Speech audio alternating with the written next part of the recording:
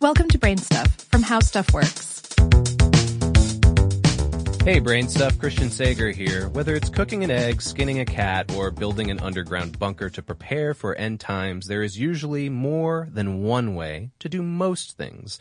When it comes to driving a car, for example, motorists tend to have some wildly varying ideas about how to best get from point A to point B. That's not to mention timeless driving debates over how to occupy the far left lane on a highway, when to turn on your lights, or if you should pull over for a funeral procession. Then there's the question of what to do when you want to stop driving and leave your car somewhere.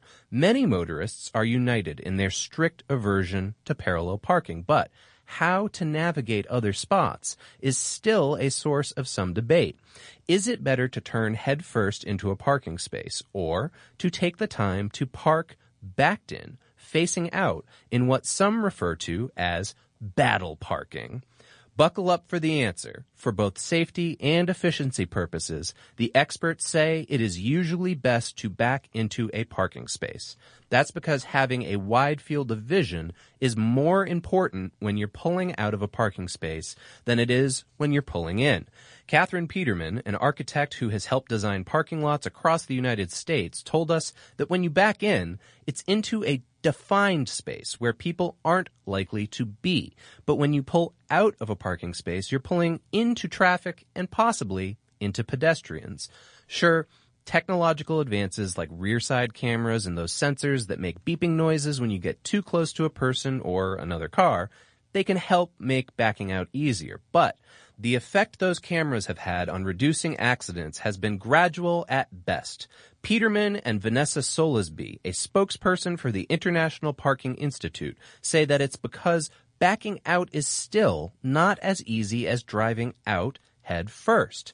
And both acknowledge that backing into a parking space is often easier said than done.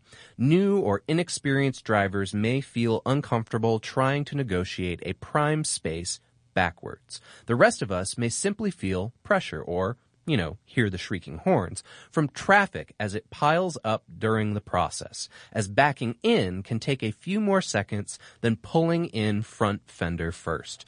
That's why Peterman recommends that drivers look for spots where the space in front of you is also open so you can pull through. But convincing folks to back that thing up is going to take some time. That's especially true as smartphones, smart dashboards, and other technological advances within cars compete for drivers' time and attention. And while the experts may say it's the way to go, not everyone is so quick to adopt the practice.